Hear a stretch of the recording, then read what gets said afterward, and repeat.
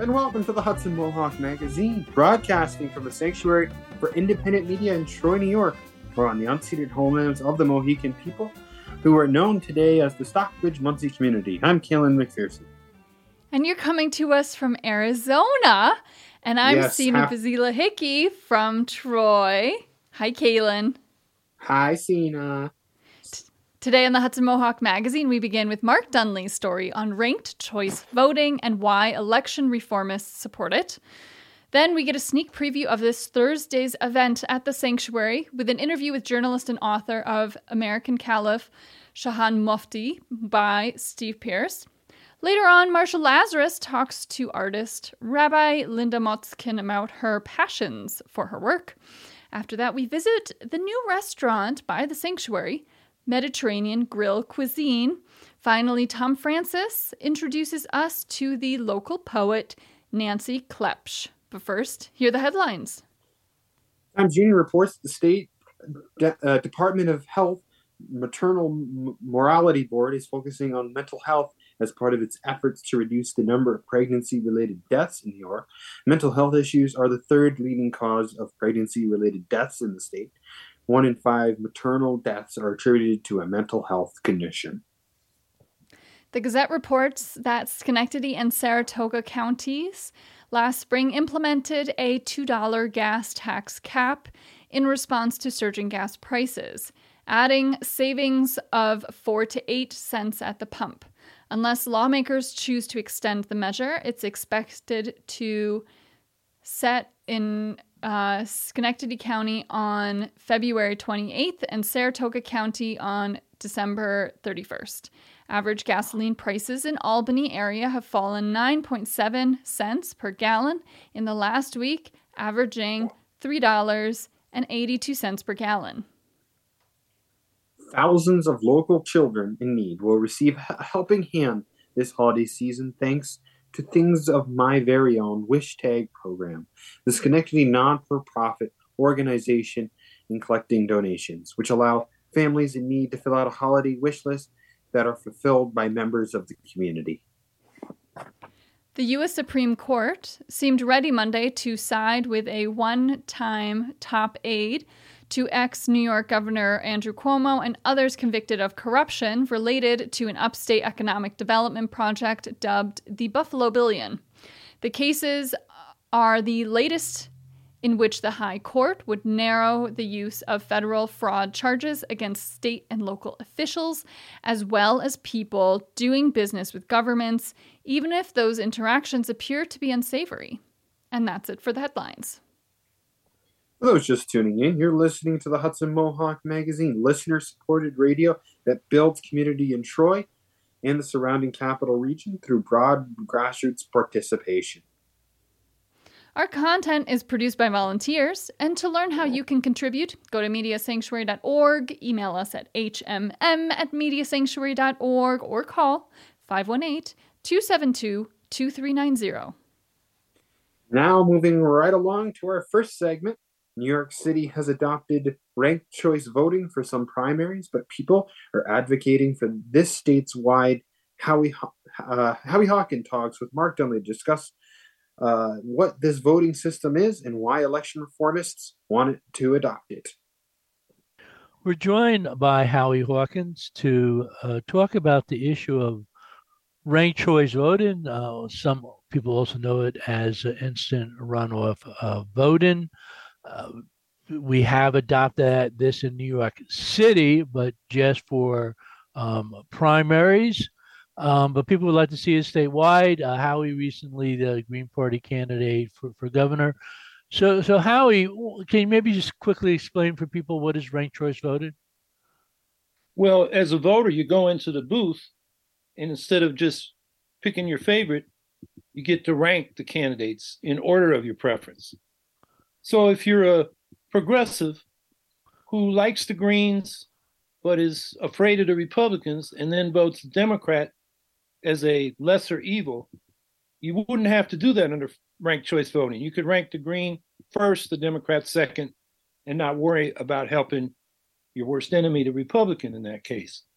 So that's the basic idea. The way it works is if nobody none of the candidates wins a majority in the first round.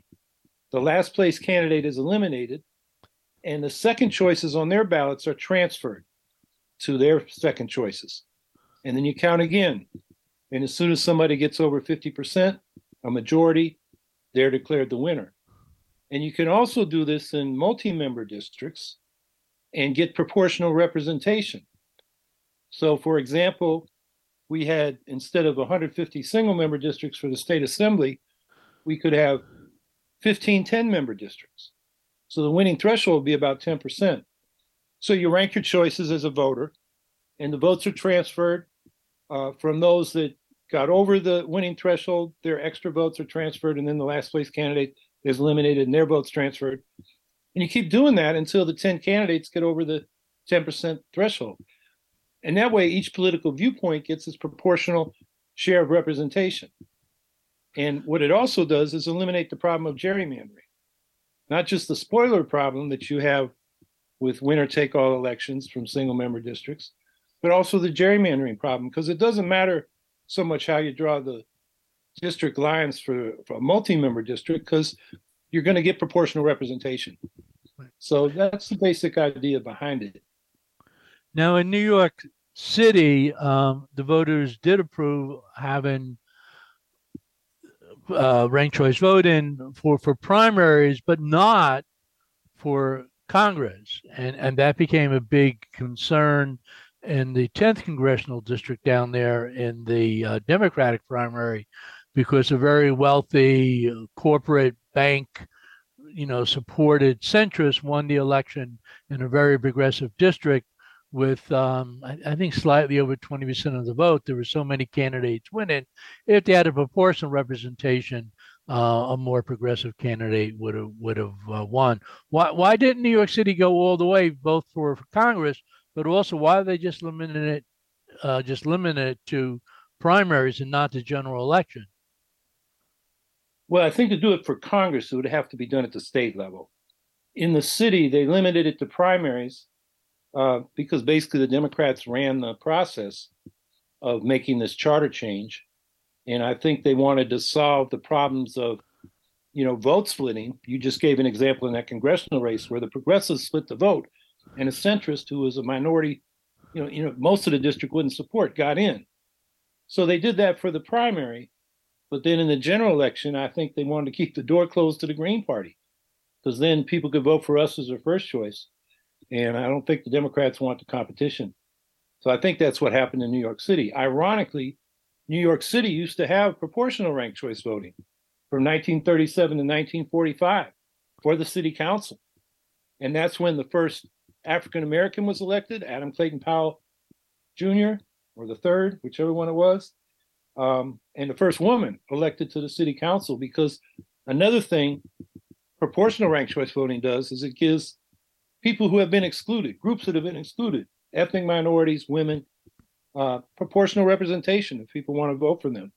So there's, New York City hasn't even got back to where it was, 80 years ago. Now, there are a few states which have approved ranked choice voting, for congressional elections.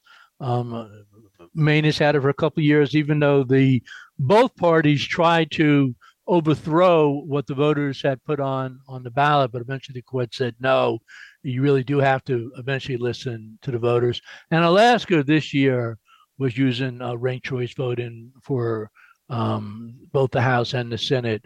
Where do we stand in New York State in terms of actually getting the state legislature to agree to adopt ranked choice voting statewide? We actually now have 3 states. Nevada just approved it in this election. And ranked choice voting, going into 2020, there were only 24 jurisdictions in the country that used it. Coming out of this election, there are over 100. So this is a reform that's advancing quickly across the country. New York is behind, and a lot of our politicians say, they're on the progressive cutting edge. Well, here's an opportunity. I think the first step in New York would be to have all statewide elections for the statewide offices, for the the executive offices for the state, governor, comptroller, attorney general, but also the U.S. senators in the presidential race. we could, just a simple law passed by the legislature could do that. I think that's the first step in New York.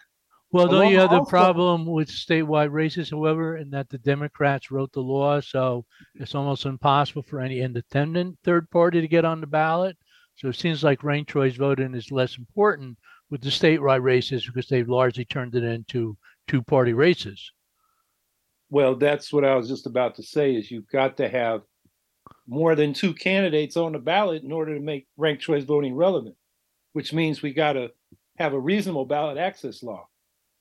Like we had before 2020. It wasn't easy in New York State, but we did have 5, 6, 7, 8 candidates for statewide offices.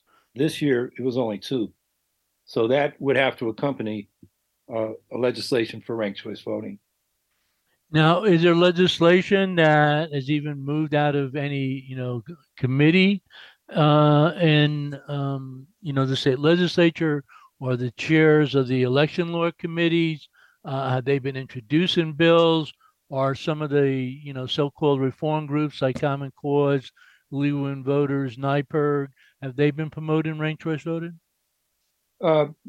There's no law been introduced by any of the legislatures. We've been talking to them, and I believe we can get a law introduced, a bill introduced for ranked choice voting, like I described, for all the statewide offices this coming session.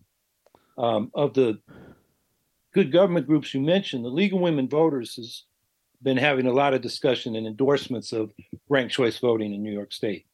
So that group is, leading the charge in that direction among the good government groups. So how did these other states or municipalities, you say, was it close to 100 now have it? How did that come about?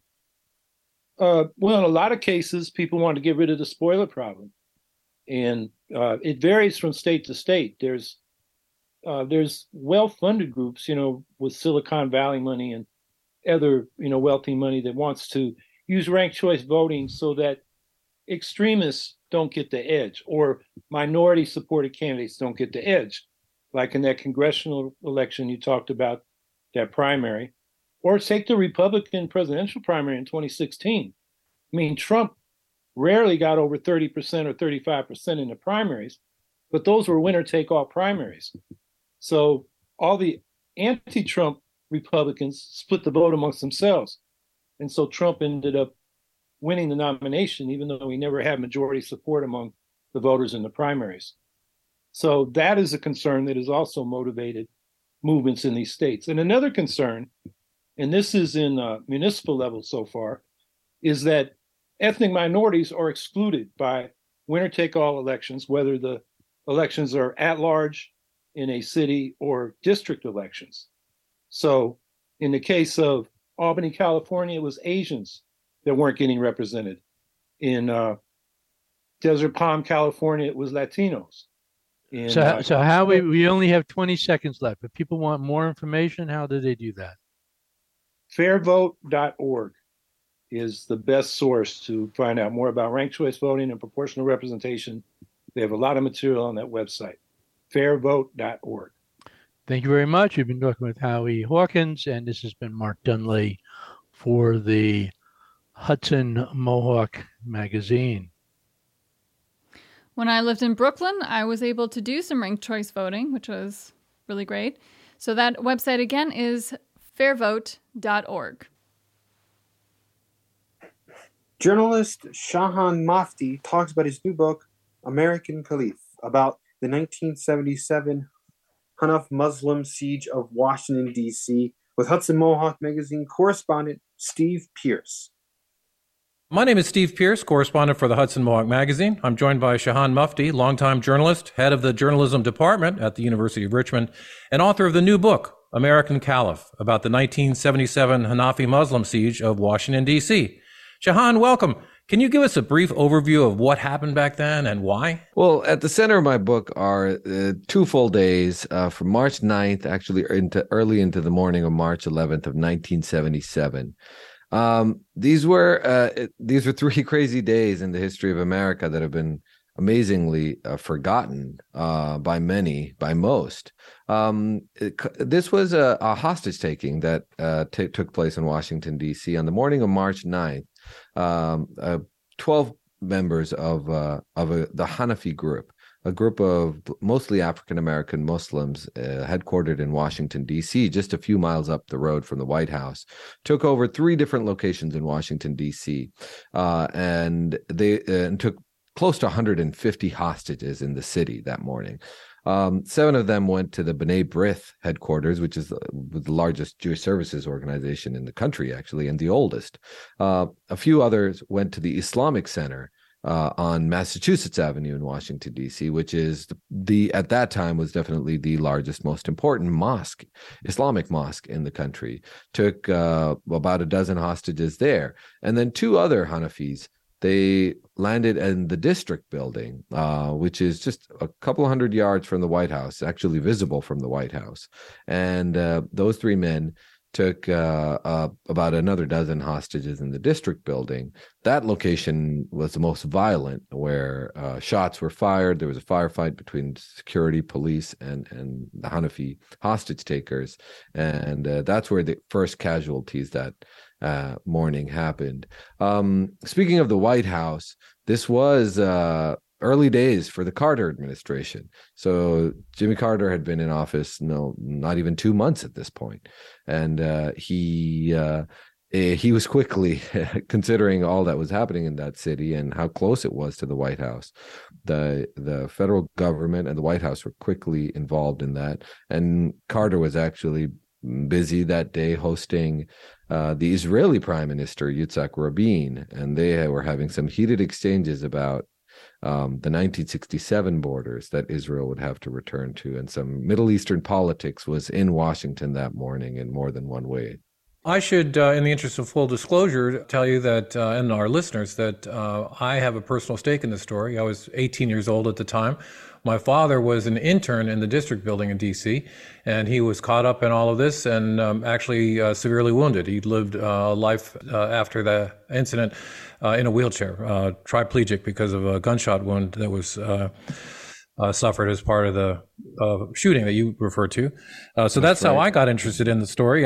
The story got interested in me. How did you get interested in the story? In a roundabout way. I think my interest, as I actually did not know about this story, like so many people that in your audience that are hearing this for the first time. I had never heard of this until about 7 years ago, when I found it. I found it in a roundabout way. I was there was the attack in Paris, France, on the Charlie Hebdo offices in 2015 by a couple of French Muslim men, and they had attacked the Charlie Hebdo. It was a satirical publication in France, and they'd attacked those offices because they had published some cartoons of the Prophet Muhammad. Anyway, I mean, I was kind of shaken by that event, and as a journalist, I was kind of dry. I found myself thinking about it a lot, that attack on that newsroom.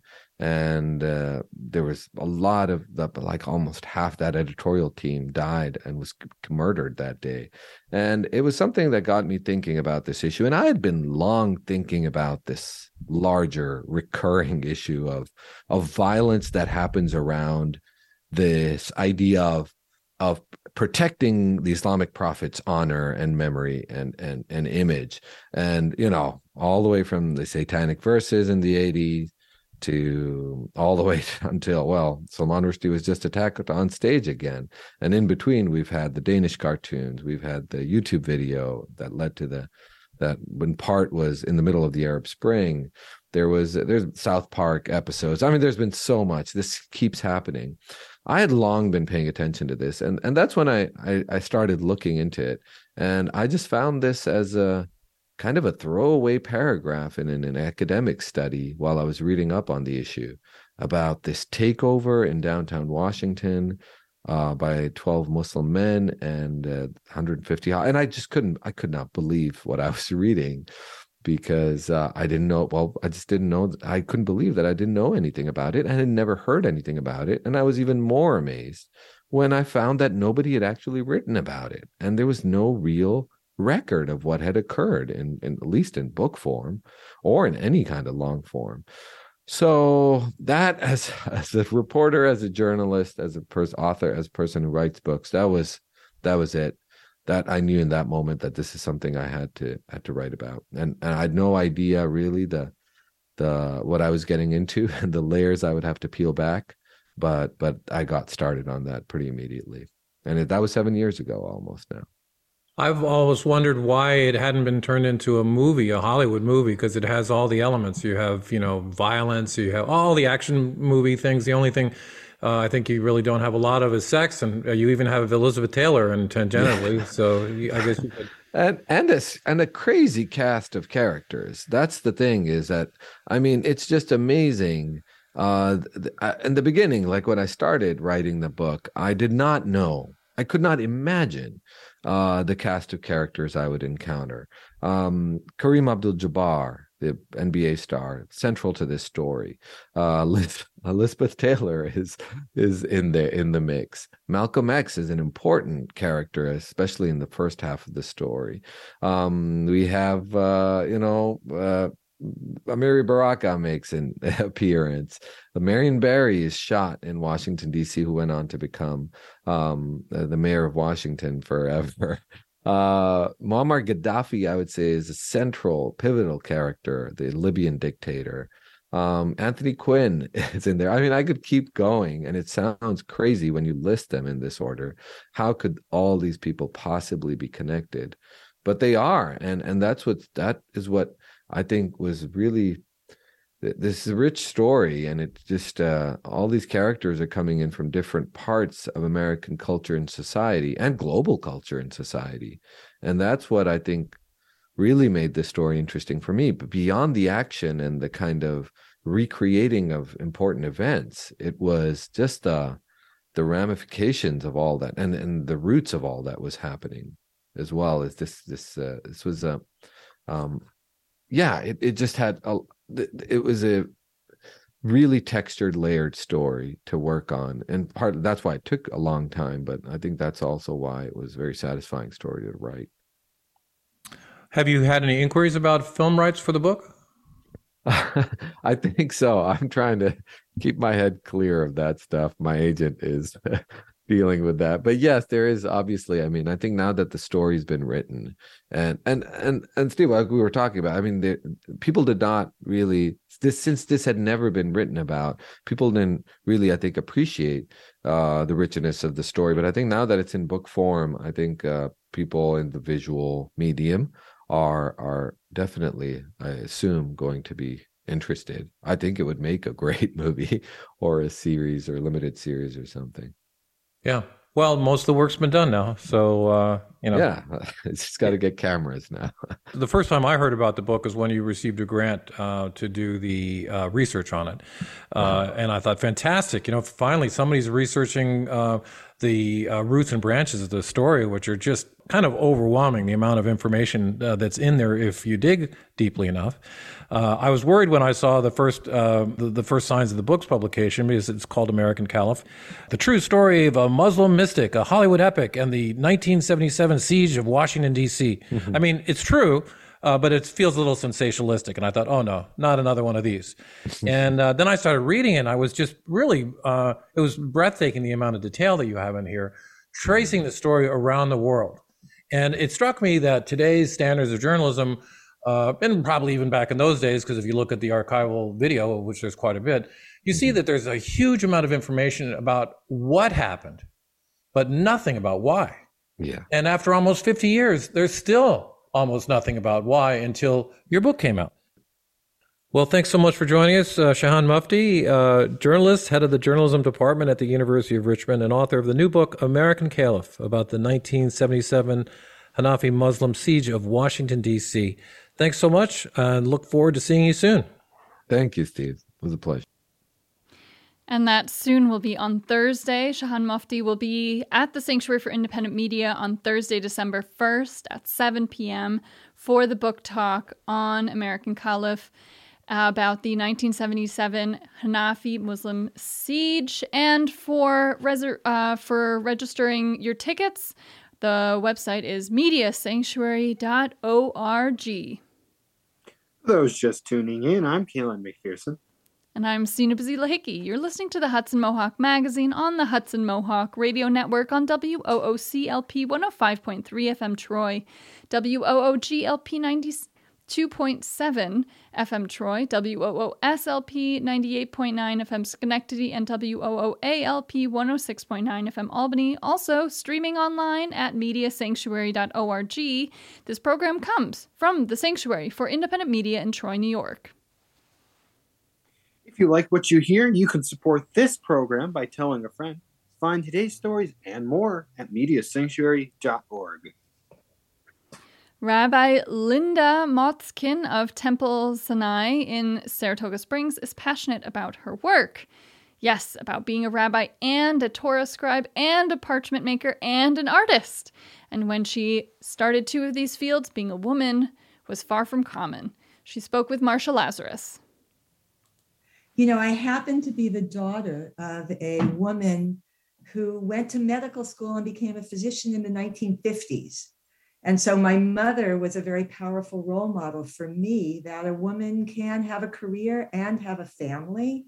And I think in some ways, going to medical school in the 1980s felt a little bit like I was walking in my mother's footsteps, entering a tradition, entering a profession that women traditionally hadn't entered, but with the confidence that a woman can do anything she sets her mind to do. Welcome to Hudson Mohawk Magazine. This is Marcia Lazarus, and I'm sitting with Rabbi Linda Motzkin. Rabbi Linda and her husband, Rabbi Jonathan Rubenstein, have served as co-rabbis at Temple Sinai in downtown Saratoga Springs since 1986. Wow, over 35 years. Yes, 36 and a half. Congratulations. Thank you. What an accomplishment. It's been a wonderful, wonderful 36 and a half years. So, was becoming a rabbi a dream that you had as a young person? When I was young, I would have no sooner thought of becoming a rabbi than I would have thought of sprouting wings and flying to the moon. When I was young, there was no such thing as a woman rabbi. And there were only men leading communities. So it never entered my mind as a young girl, as a possible career option for me. It wasn't until I was in college. I studied as an undergrad at UC Berkeley in California. I did my junior year abroad at the Hebrew University of Jerusalem. And it was there, when I was a college student, that I first met young women only a few years older than myself that were studying to be rabbis. And that was when the whole idea of becoming a rabbi even first entered my head as a possible profession to pursue. It just, until that point, was completely not on my radar. But I was there studying for a year in Jerusalem because I was interested in exploring my Jewish identity, my Jewish heritage. I wasn't particularly religious at that point, but meeting young women who were studying to be rabbis made me think, that's an interesting choice of a career and something perhaps might suit me. Rabbi Linda, I understand that in addition to being a rabbi, you are also a Torah scribe, an author, a parchment maker, and an artist. I've been an artist as a sidelong passion, never as a career option for my entire life. I've always had an artistic bent. I became an author of Hebrew language textbooks before I became a rabbi. I worked for a Hebrew curriculum materials publishing company, and in that context, authored the first Hebrew language textbook that I wrote, and then on the basis of that, wrote others after becoming a rabbi. But so the artist and author preceded becoming a rabbi. But the becoming a Torah scribe and parchment maker definitely were roles that I took on in the context of being rabbi at Temple Sinai in Saratoga Springs. I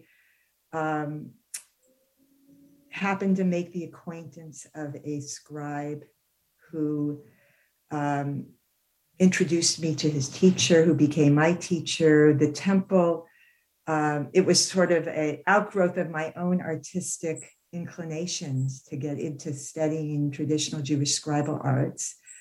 But doing it had the support and encouragement of members of my congregation. It also felt, again, like venturing into a realm that wasn't traditionally a female realm. Up until the 21st century, there were no Torah scrolls known to history to have been written by a woman.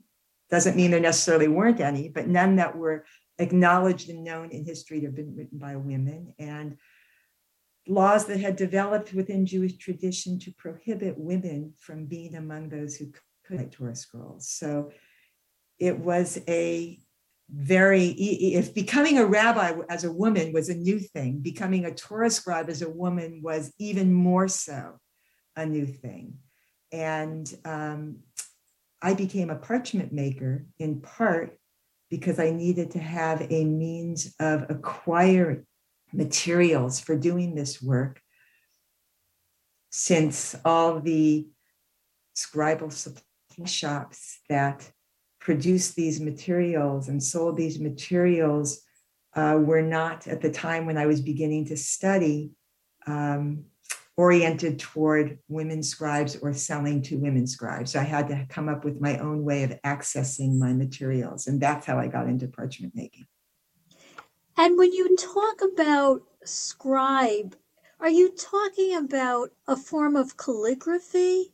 Writing a Torah scroll is different. It's actually, in my mind, being a scribe and being a Hebrew calligraphic artist are two separate things.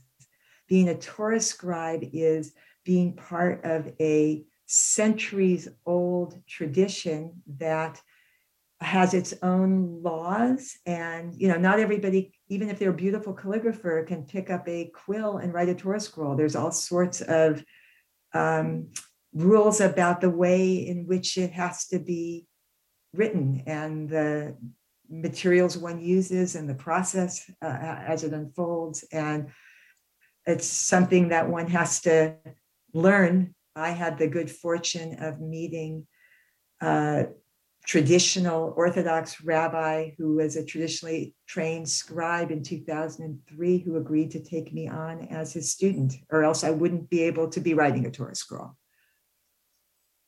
I would be able to do Hebrew calligraphy, I'd be able to do Hebrew art, but I wouldn't be able to write a Torah scroll without having the special training and learning that goes with that. That is because the Torah is a holy set of books. Is that where the rules and the prescriptions come in? It's not just any old book that somebody picks up. Yes, a Torah scroll is the most sacred ritual object in the Jewish religion, and Torah scrolls today are written the same way they were in antiquity. They're handwritten by a scribe using on parchment, which is not paper. It's made from animal skins. For a Torah, it has to be the skin of a kosher animal.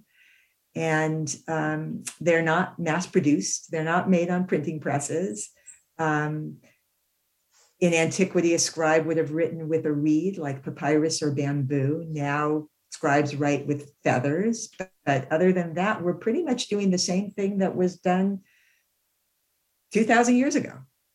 In what ways does the role of rabbi resonate most within you, with who you are? I mean, I think I would say that the role of rabbi has enabled me to be the best version of myself and has represented the best aspects of who I am.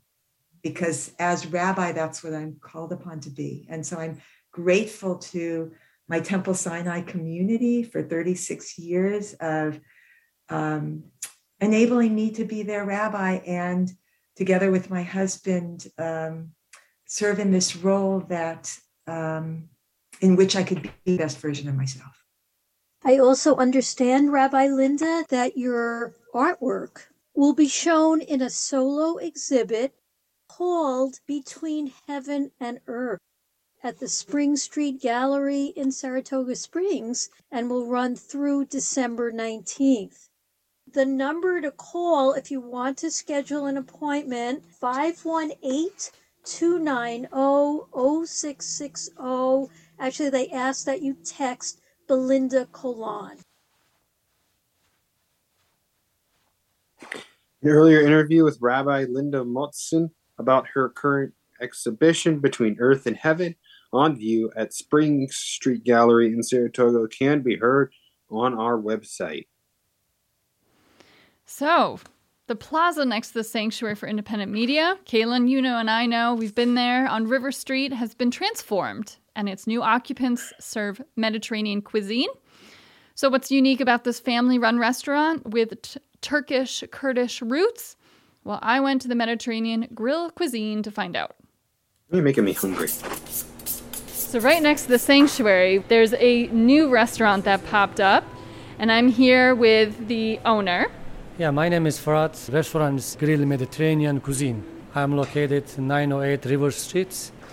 I changed the roof and seal and inside. I changed everything like a paint, floor, all equipment. It was good now, fresh, brand new. Which is I use the colors. If you ask why is the blue and white, most colors is blue tones. Which is I like Mediterranean. What's your background?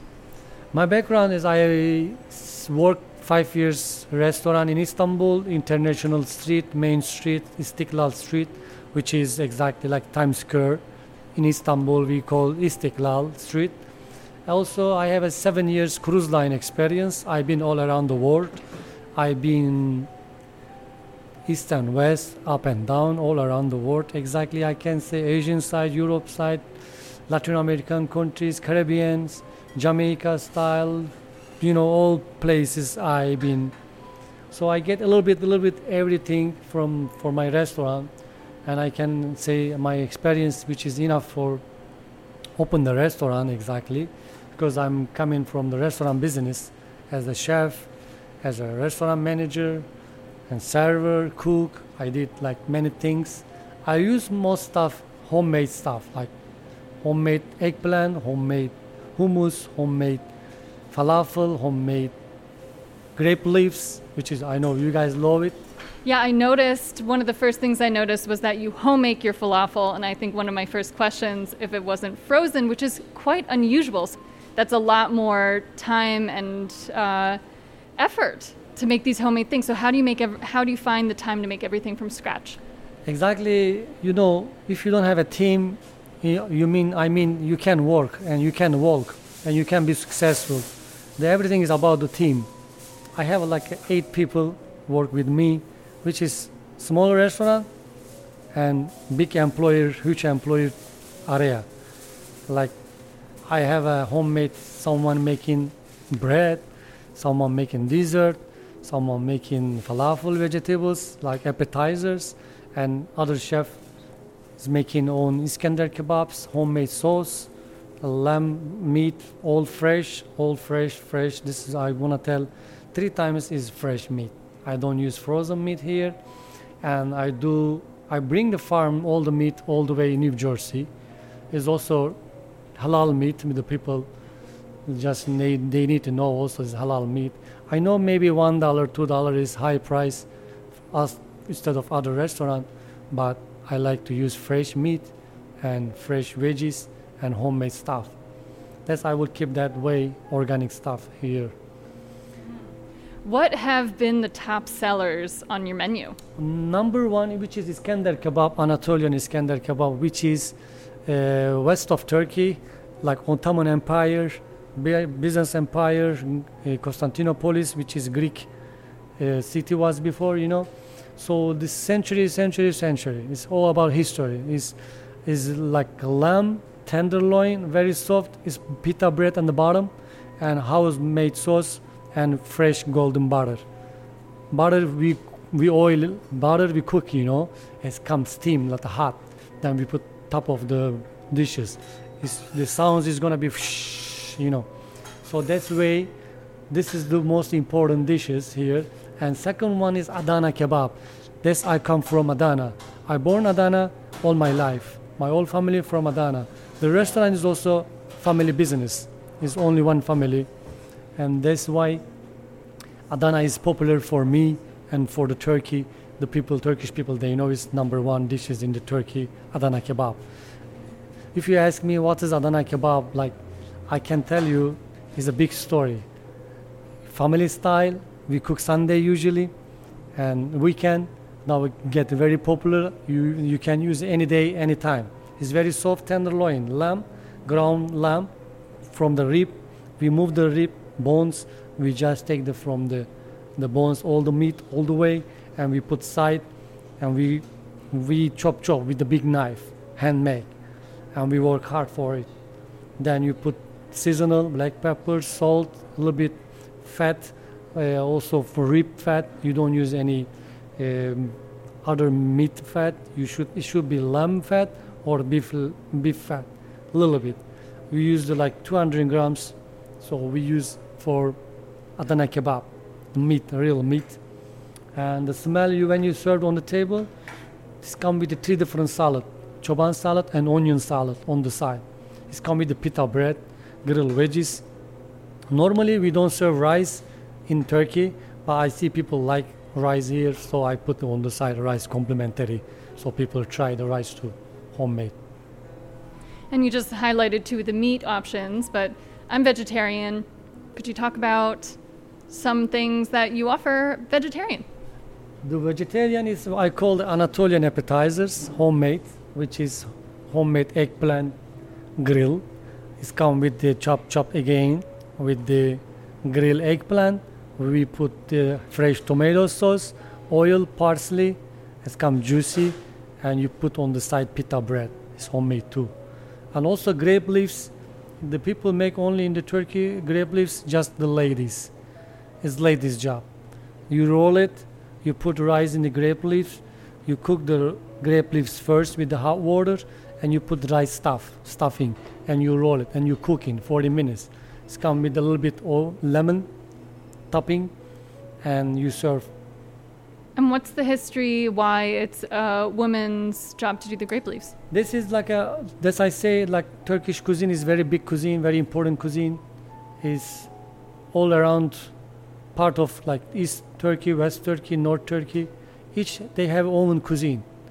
So the very traditional, because you don't make all the time. It's very 5 days. Like in a 1 month, once time, because you don't find the grapes leaves, which is summertime you have to find, and you dry it and you cook and you keep frozen somewhere, and then here I make little but fresh. That's people very authentic food. It's authentic, very authentic food, grape leaves especially. So what brought your family to North Troy?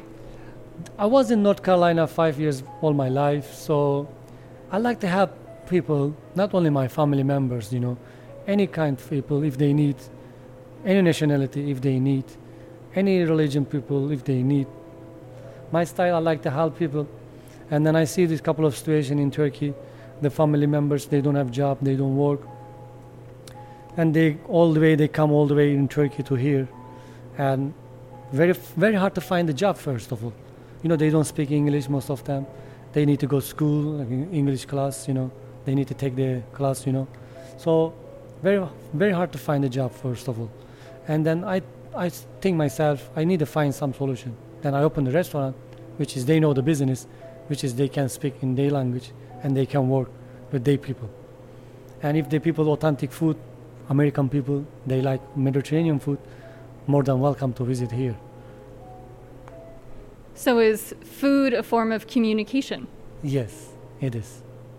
All about the team, together, like combination. If no family members, if no team, if no people work here, hard work, you can't work. you can make this amazing menu in Troy. So for people who haven't visited before, what for you is the most important part about this restaurant here? It's really people, they need hospitality service, first of all. They need respect. That's our culture. First, we respect people. First, we respect guests. When the customer, we don't call customer, when the guests come inside of the restaurant, first of all, we look at them, smile, and we greet them as a human being, as a best hospitality service. This is our culture. We offer meat, just let them test. We offer hot tea, this Turkish culture.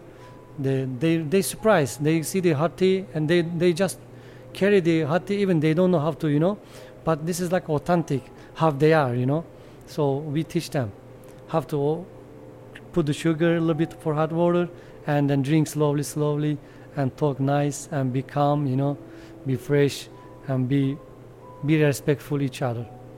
That's how we start with the business first. Then we explain our dishes. Our target is not make money. Our target is make people happy and show your culture and hospitality. I can say every time I've gone in, I have not been treated with nothing but respect.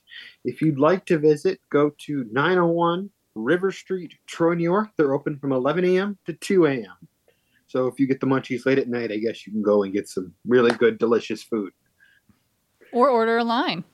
Or order online. There you go. So we go from food to poetry, and for this week's Poet Highlight, Tom Francis goes back to 2015 to share Nancy Klepsch's poem, A Queer Horse. Nancy Klepsch is a local poet and teacher.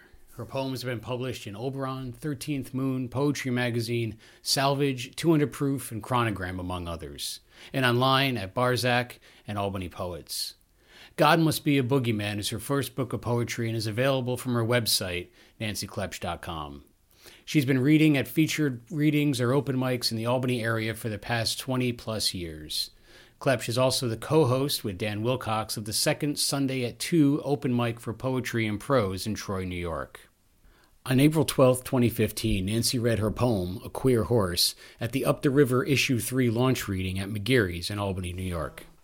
So, Langston Hughes, A Negro Speaks of Rivers, and Frost, The Road Less Traveled, really permeate in my DNA. And I always thought, what would it be like if I got to hear what the queer little horse said that the narrator mentioned? So that's where this comes from. And it's called A Queer Horse. I am a queer horse, a brave, hard mount in a hard, brave world. My long, lean legs have carried me to Mecca, Jerusalem, and Mumbai. I have galloped in the waters of the Mediterranean, drank her deep blue ocean, felt her waves upon my lips, and now I'm that queer horse, curly-cued and off balance. I have forgotten how to run unsaddled through a fresh field. But when I think about that poem, I think about The Negro Speaks of Rivers. I spent such a long time teaching Langston Hughes and different poets, and sometimes, if I'm really lucky, some of their better ideas come into my head, and I get to make something of my own. And when I think about this poem, I think about the lines of, carried me to Mecca, Jerusalem, and Mumbai. I've galloped in the waters, drank her deep blue ocean. For those of us who write in terms of what I call identity politics, there becomes this, at least it was for me, maybe that wouldn't be, it would be different for a different minority group. But for me, I got to a point where I couldn't write those identity politics and autobiographical poems anymore because they weren't feeling authentic. And I have to make myself laugh. But one of the things that had happened is I grew up and got happy, and I wasn't as angry anymore. And A Queer Horse was an attempt to write a poem about being gay, but to have a different perspective on it. I asked what happens when you're not angry about those things anymore. Nancy says that going to a poetry workshop led by the late Bernadette Mayer helped. What I did, and it's very relevant because she just died, but what I did is I wound up luckily stumbling upon Bernadette Mayer's workshops, and it had a profound experience for me because Bernadette taught me how to do something I didn't know how to do. She taught me how to make a poem where there's a blank landscape that you can see yourself in. It's almost like in a song. You know, all of us have songs that we'll sing or listen to, and they resonate with us, and we feel like that happened to us, and we feel like the author knows our feelings and they're speaking them. And one of the things that she shared with us, it wasn't explicit, it was implied, but you have to kind of leave a lot of holes. The other thing that she taught us, which would a lot of the poets in the class would push back on her, and it was kind of funny for me because it was exactly what I did for a living. But she didn't like meanings, and she didn't think that poetry should have meaning. She felt like poets focused way too much on meaning. She didn't like being labeled, but she certainly was a language poet. So fooling around with language and play, and plus she was just brilliant. I mean, she knew everybody. She knew every living poet and those who had, contemporaries who had died. So she could reference meetings with them and talking with them. Poet, publisher, and artist Bernadette Mayer passed away on November 22nd at the age of 77. She was a driving force in the small press world of New York City and ran St. Mark's Poetry Project for many years. I asked Nancy about Bernadette's lasting impact. Her door was always open when you walked in. She was always there and welcome, and there was a generosity to us. When we were in the workshop, it felt like we were important poets, and what we did was important. And she created a space where everything was okay. She would give us writing. Basically, what she would do is give us writing prompts. And now I'm going through my emails trying to write them down because I never captured them. But some of them were as simple as mushrooms, Girl Scout cookies, or our first one was write a poem as if there's a tornado in your body. And she would just give us these assignments. And, for me personally, I had actually at the time never written a poem about mushrooms. And I came up with this fun for me, I don't know if she liked it, but fun for me poem that was an emulation of Howl, but goofing on all the hipsters that come to our farmers market and giving them different mushroom names and descriptions and stuff like that. So I had a hoot with it. And again, just that her door was always open and there was a level of generosity in her spirit. Nancy goes on to explain how poetry is a tool for social justice and tells a story about Tom Natel in the AIDS crisis of the 1980s. I think poetry is an amazing vehicle for social change. I think it's definitely one of its functions. It doesn't have to be all its functions. For me, the most profound social justice thing was when I came to my beloved dear friend, Tom Natel, and I told him my best friend was dying of AIDS. And Tom was an early innovator in the AIDS department in in the New York State Health Department. And Tom coached me, and we created these bread and puppet type instruments. I had no idea what we were doing, but I was fascinated by it because I was so angry and I was so grieving so much.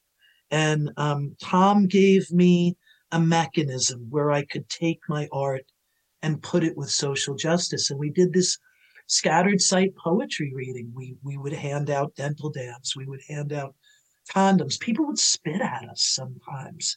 People would yell at us. They were not, this was a time when there was no cure. And it was just shortly after the whole grid thing. So they were calling it like the gay-related infectious disease and thinking about quarantining gay people. For me personally, to have my best friend get that and then to find out, and I think ethically, I can't imagine this would have happened today, but when the AZT didn't work anymore, the only way that you could get the cocktail was to be in an experimental program, and my friend got the placebo. So my friend began to die in front of me. So we did this thing, and it kept me alive and it sustained me because it helped me. It healed me. It helped me to make sense of my world. It certainly helped me to communicate my anger and protest and frustration. And it made me feel bold and brave and courageous. And Tom gave me that gift. Tom taught me all of that. I had no idea that you could take the arts and make social change out of it. And he taught me a valuable gift that I've used throughout my life. Nancy Klepsch recently won second prize in the Hudson Valley Writers Guild annual writing contest with her poem My Mother Was Effortlessly Cool, which can be read at hvwg.org. For Hudson Mohawk Magazine, I'm Tom Francis. Tom Francis brings us weekly poetry features. More poetry interviews are available on our website at mediasanctuary.org. And that's our show. We hope you enjoyed this episode of the Hudson Mohawk Magazine. I'm Kaylin McPherson. And I'm Sina Bazila Hickey. We want to thank all of our volunteers who made this episode possible. Contributors to today's episode are Mark Dunley, Steve Pierce, Marsha Lazarus, Tom Francis, and my co-host, Kaylin McPherson, all the way over from Arizona. This program covers stories of social and environmental justice produced by the community for the community and is supported by independent donations. If you value independent media, consider a gift of a monthly donation by becoming a Sanctuary Sustainer. You can go to mediasanctuary.org.